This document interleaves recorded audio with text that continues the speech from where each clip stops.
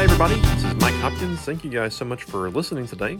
Today's exciting. This is our third week in the new Exodus sermon series we've been going through over the past few weeks. This conversation is all about the Jews who are leaving exile and they are returning back home to Jerusalem to rebuild their temple, rebuild their walls, rebuild the whole city and their culture and their Jewish beliefs all at once. And so this is a really cool conversation because many of us may be going through something similar. Maybe not returning home per se, but actually we're leaving maybe a bad situation and we're going into something new and we don't know what we should do. Well, the great thing that we've been doing is we've been looking at what the Jews did. What were some of their first steps? A couple of weeks ago, we talked about how one of the first things they did once they got back to their home was they took up an offering and they sacrificed their time, their talents, and their treasures. Well, today's conversation, we're talking all about worship and the purpose of the church. We even talk a little bit about our actual purpose at 17th Street here in Corbin and what our purpose is. So you'll hear that a little bit toward the end of today's message. But worship and the church are two very important things and they kind of coincide with each other. And so we're really going to break that down. So, hey, we would love it if you would come join us one Sunday morning. Every Sunday at 11 o'clock, you are more than welcome to come join. Go to our website at www.17scc.com. You can actually watch or even live stream all of our services there and get more information about the church. If you enjoy this message, I just ask you kindly that you would share it with somebody. Hit the like button, subscribe, give it to someone else who maybe needs to hear this message. So hopefully it can draw them closer to God as well. So again, thank you for listening and enjoy.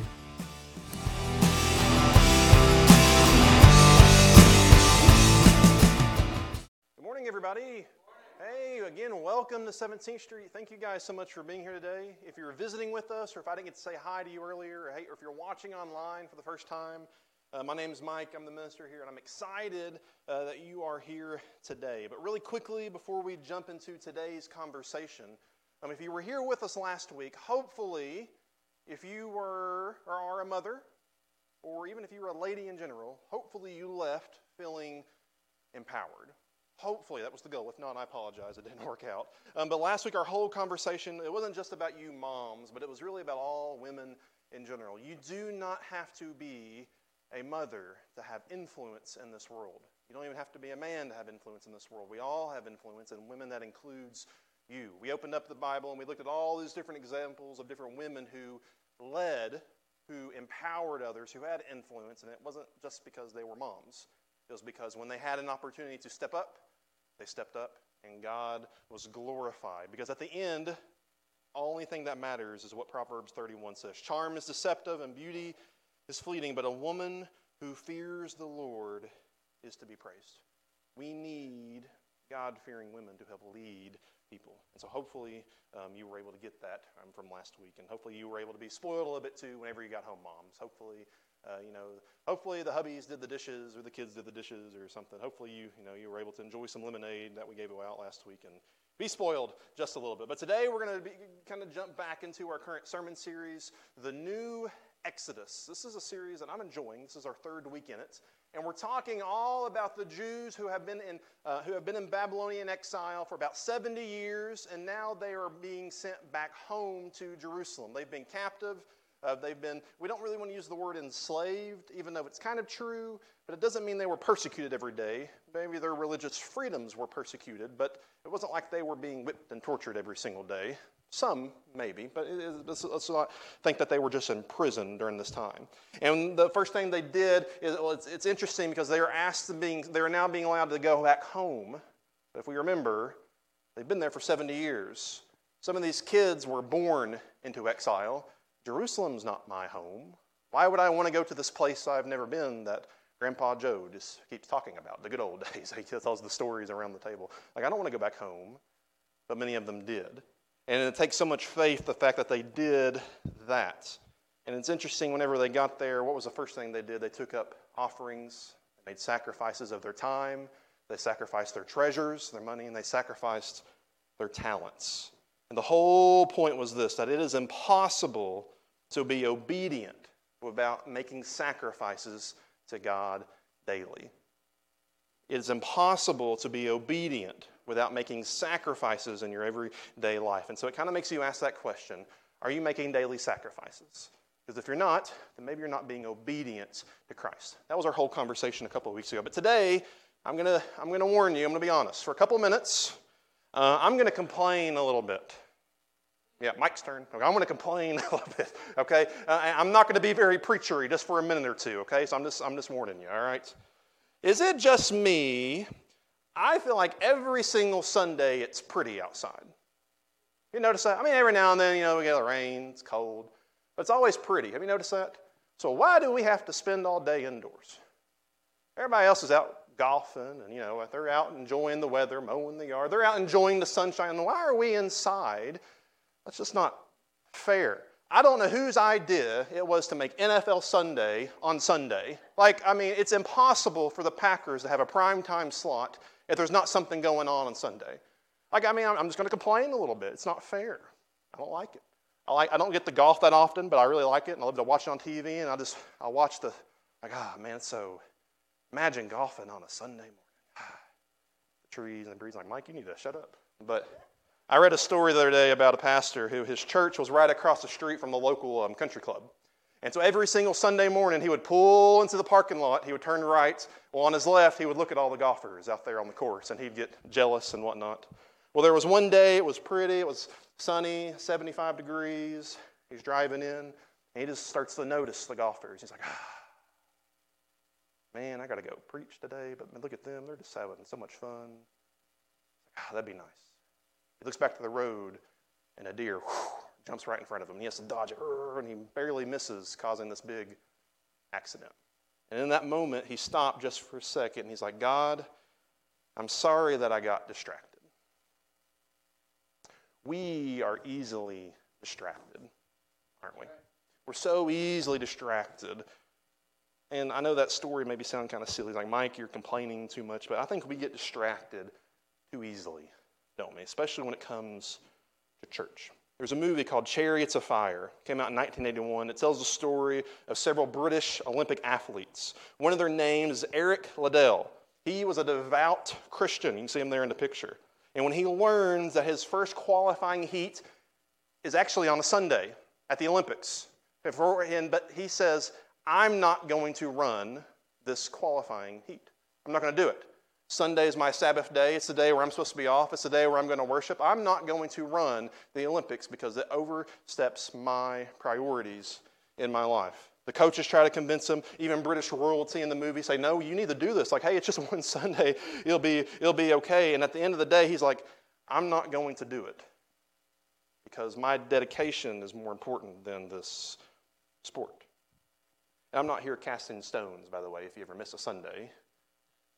But when it's regular, when we make regular compromises, I wonder what it tells God. We make compromises for things that aren't that important to us. You notice that? We compromise on things that we really don't care that much about. So ask yourself today, what are you compromising? What are you giving up on? Here's some examples. We compromise our diets because cheeseburgers are better than abs, right? We care more about flavor than we do maybe looking good and feeling good. It's just the truth. We compromise our finances because the new shiny toy or car or trip is a little bit more attractive than, the long-term stability. We compromise our marriages whenever the lady or the guy down the hall is a little more new and a little more shiny, and maybe, we like that a little bit better. We compromise. We compromise God when we constantly choose things over Him. So today, what are you choosing in place of God? What are you compromising? What are you compromising? What are you doing? So I put this today. We're going to talk a lot about really two big categories, and the first one is this. Whenever I say the word church today, I don't want you to think as, the body of believers. I don't want you to think of that definition. I don't want you to think as the whole, big C church, all of Christians on earth. I don't want you to think about that, because when I ask you, what is church, you could give me a very deep explanation. But when I say the word church, I want you just to think about the building today. Like this right here is church. That's the definition I want to work with today whenever I use the word church. So answer this question. It's in your bulletin. What is the purpose of the church? It's a pretty basic question, isn't it? Maybe not a basic answer. depending on how deep you want to think. I put this question on Facebook the other day. I love doing that just to get people's opinions. And I'm going to read some of them to you. I got a lot, so I'm not going to read them all. But these are what some of the people, some of my friends on Facebook said that in their opinion, I asked the question, in your opinion, what is the definition, what is the purpose of church? These are some of the ones I got. Edification is one. Chiefly to preach the gospel and administer the sacraments. Preaching the gospel includes service and protection of the poor and needy. That was a deep answer. To worship my Jesus in word and deed, and the Lord's Supper, to thank Him for what He did on the cross. He took my sins away. To fellowship with my brothers and sisters in Christ. This one says, to be a mountain of worship to Yahweh, and to intercede for the broken. This one says, glorify God, equip the saints, seek the lost.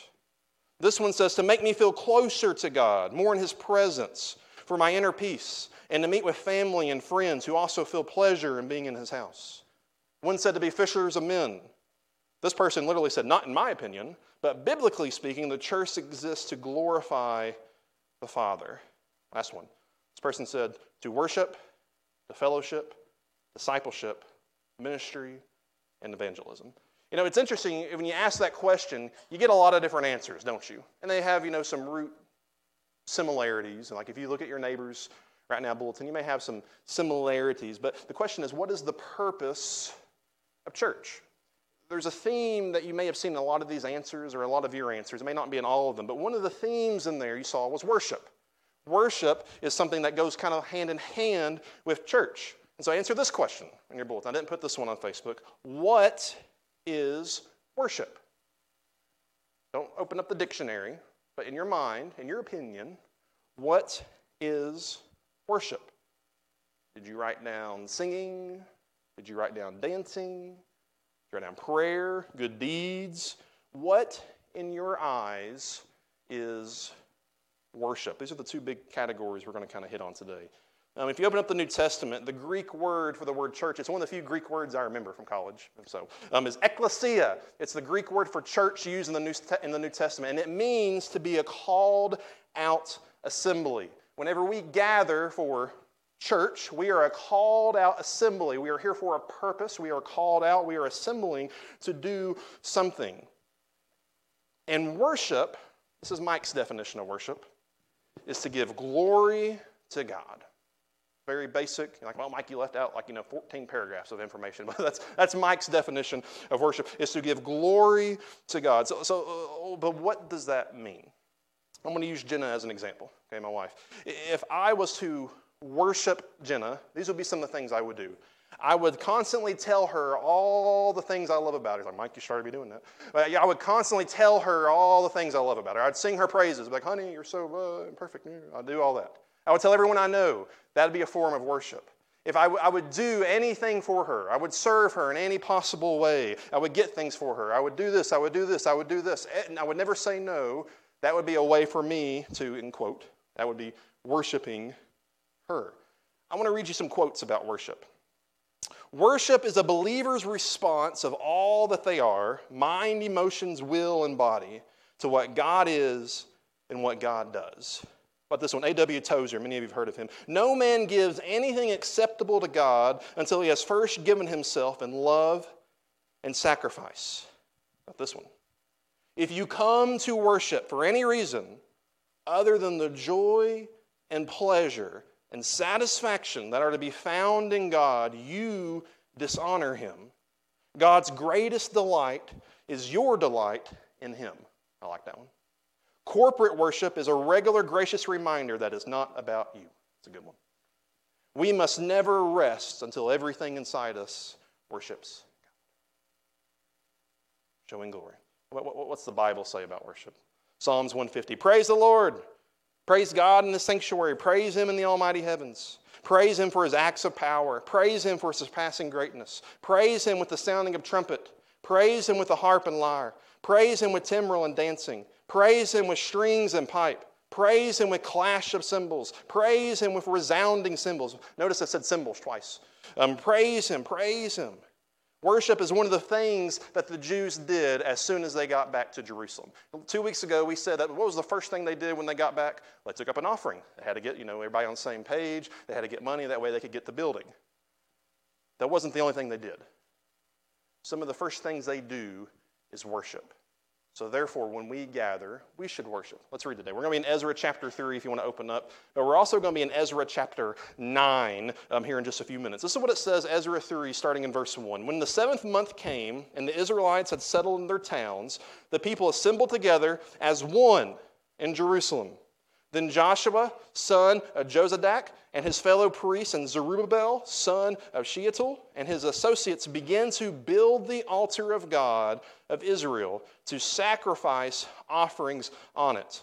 According to what is written in the law of Moses, the man of God, despite the fear of peoples around them, they built this altar on its foundation. They sacrificed burnt offerings unto the Lord both in morning and evening. They got together, they built an altar because this is before the time of Jesus. So what was one of the ways they worshiped was they made sacrifices. They worshiped God together. We have been called to worship God together. And it's interesting, as time passed, people, they start to settle into their new homes. The city is getting rebuilt. People are kind of getting more comfortable into their everyday lives. Jerusalem is coming back together. They still gathered to worship. They made it a priority. They didn't ignore it. They didn't do something else. They prioritized worshiping. And today we're going to kind of look at a few reasons on why we worship today. Okay, and they're going to be in your bulletin. You can kind of follow along. But when we read that passage right there, there's two big things the Jews are doing when they're worshiping is this. They're remembering and they're anticipating. They're remembering and they anticipate. So here's the thing. When we worship, when I use the word worship today, I'm just going to talk about in song, okay? I know there's many other definitions, but again, that's the definition I'm going to go with today. Whenever we worship God in song, we should remember what? We should remember the deeds He's done for us. Remember earlier I said if I was going to worship Jenna, I would say all the great things about her. When we worship God, we should speak or sing of the great things about Him. We should remember and we should anticipate. Whenever we come to God in worship, we should remember how much He's done for us in our lives, but then we should anticipate what He's still going to do. When was the last time in worship you did those two things? We remembered God's goodness, and we anticipated His glory and how He's going to come in and change our lives. I wrote down a couple songs. It was really funny. Whenever we did that song, Do It Again, that's one song that really speaks to me. I didn't know we were doing it this Sunday until just the other day. I think it was after I wrote this message. That's one song that gets to me very quickly. The reason why is because that was a new song that was really being introduced to the previous church whenever Dad got cancer before he passed away. And I remember every single time we would get together, we'd sing that song. It's like, God, you'll do it again. You've got me through the past. We remembered what He's done. You're going to get us through this in the future. One of my favorite songs, we do it all the time because I like it, is Sea of Victory. You're probably sick and tired of it because we do it so often. I love the song. I think about it when I hear those words and I start thinking, it's like I get worried because I start thinking about all my sin and my struggles I have, and I get so anxious. But then I sing that chorus as I'm going to see a victory, and I anticipate God's glory. And this comforts me in ways I can't explain. Another one of my favorite songs is Blessed Be Your Name. There's a verse that goes, Blessed be your name when I'm found in the desert place. Though I walk through the wilderness, Lord, blessed be your name. I sing that and I remember what God's done, and that's why I'm still going to sing to Him even when I feel like I'm in the desert. When we worship, we should remember what Christ has done, and we should anticipate what He's going to do. In other words, it's if we keep reading through Ezra, we're not going to today, but you'll notice as after they gathered, after they sacrificed, after they worshiped, work happened. They got to work. The city was rebuilt. The temple was rebuilt. In other words, worship should lead to action. When we worship God, when we are praising Him, when we're remembering what He's done for us, when we're anticipating on what He will do, it should lead us into action. When was the last time worship led you to action? Worship should lead us to action. Let's go to Nehemiah chapter 9. Nehemiah 9, it kind of gives us an image later in the story. God's people, they're coming together to worship. And in this passage, it shows a couple more functions beyond just remembering and anticipating. Look at this, Nehemiah 9, verse 2. Those of Israelite descent had separated themselves from all foreigners. They stood in their places and confessed their sins and the sins of their ancestors. When they got together to worship, they remembered Christ. They remember God, they anticipate God, but they also did what? They confessed and they repent. When we come to worship, we should be reminded of our sin. Then it should lead us to action to confess our sins and then to repent of our sins. Those are the next two that are in your bulletin. Worship, we should remember what Christ has done. We should anticipate what he will do, but then it should make us confess our sins and then we should repent. So then worship should lead to action. Worship should lead to action. That's hard for me to do. I'm not a music person. Well, I hope you're a God person. But maybe the next time, whenever we go into a song to worship and we speak about the things and we think about the things God has done and the things that he will do, instead of saying, oh, this song again, it's too loud. How about for a second we just pray, God, soften my heart. Show me what it is I need to repent of. God, draw near to me. God, show me what it is you need me to do. Because we get that when we worship correctly. If we don't, we're just singing. That's all we do. Worship should lead us into a time of confession, a time of repentance, a time of remembering, and a time of anticipation. It's what the Jews did. It's what we've been called to do. Another thing is, it's really interesting, Ezra and Nehemiah, we're talking about the Jews who are leaving exile. They just went through a time of, not complete freedom, not time whenever they were, completely free, but yet they still chose to worship. If you were with us Wednesday night, we've been walking through the book of Acts, and we were in the part where Paul and Silas were in prison. And it's interesting, whenever they were imprisoned, before God shook the prison cells and the shackles fell off and they were able to escape, what were they doing? They were singing. They were worshiping, even though they were in times of trouble. If we don't practice worship regularly, we'll never do it when we're in times of trouble. Did you hear that? If we don't worship regularly, if it's not a habit in our lives, we'll never do it when we're in times of trouble. It's one of the first things I go to whenever I'm deciding, man, it's been a day. Satan is really working on me. I get in my car and I worship. I put on songs that speak to me and I just sing, and it just makes me feel good because I can anticipate what God's about to do. What he's about to do is get me out of this mess I got myself into. If worship's not a regular part of your life now, it won't be whenever you need God most. We're going to kind of shift here just a little bit for a second. At 17th Street, we want to take these two things very, very seriously.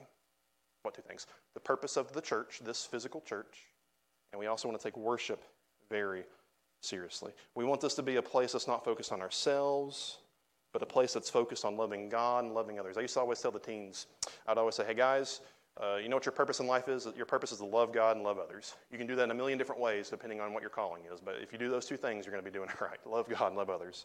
That's our goal as a church, to get people to do that. And my goal is I want every single time someone steps into these doors, every single time we enter into a time of worship, if you can just confess of one sin, or if you can remember God's goodness or anticipate his goodness, it was a success. That's the goal as we gather to sing.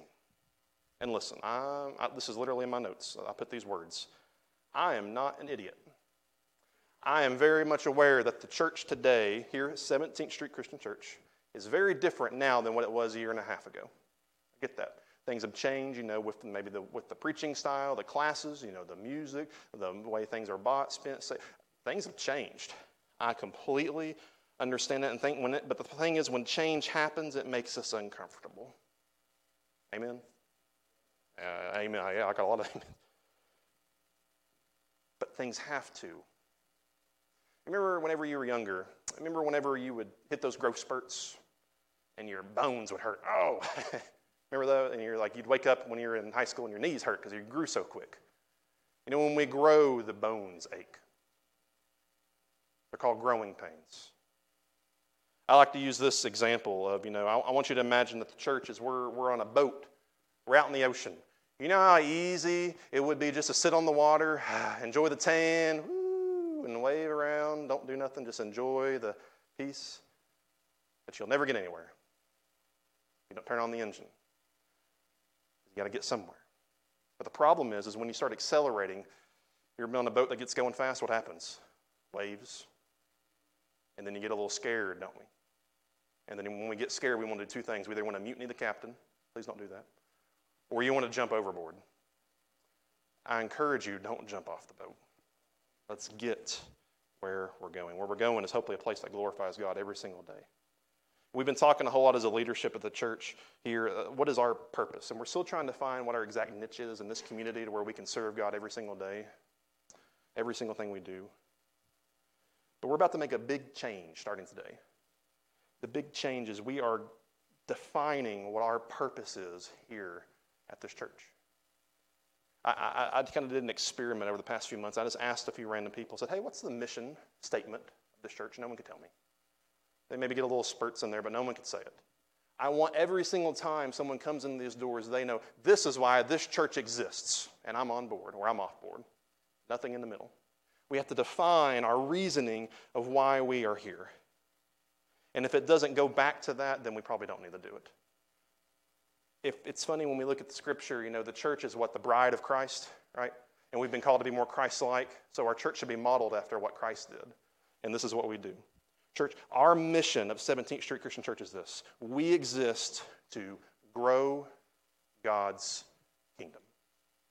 That is the mission of 17th Street Christian Church. We exist to grow God's kingdom. Every single sermon, every single song, every single event, every single hire, every single fire, every single dollar, every single thing that we do from this point forward goes to accomplishing that goal. And if it doesn't, then it's more about us than it is about God. That's our new mission statement as a church, is to grow God's kingdom. Well, Mike, how are we going to do that? You can kind of see there below. That's kind of the vision kind of below that. Is we're going to plant, we're going to water, and we're going to harvest. Like, well, we're going to open up a greenhouse. No.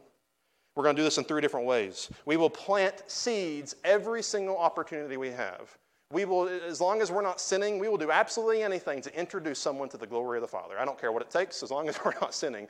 We are going to get addicted to planting seeds in this community. And we are going to plant, and we're going to plant, and we're going to plant. And we may only watch a few of them grow, but we will plant seeds every time we can. We will then water them. We're about to get very serious about some discipleship programs here at this church. The first one's actually about to kick off in July, and it's going to be a small group led by me for couples that are 30 or younger. We've already got a couple people interested. We're going to take that, we're going to grow, we're going to use that as an example, and the next person up is then going to start a group, and then another group. We're going to get serious about discipleship here.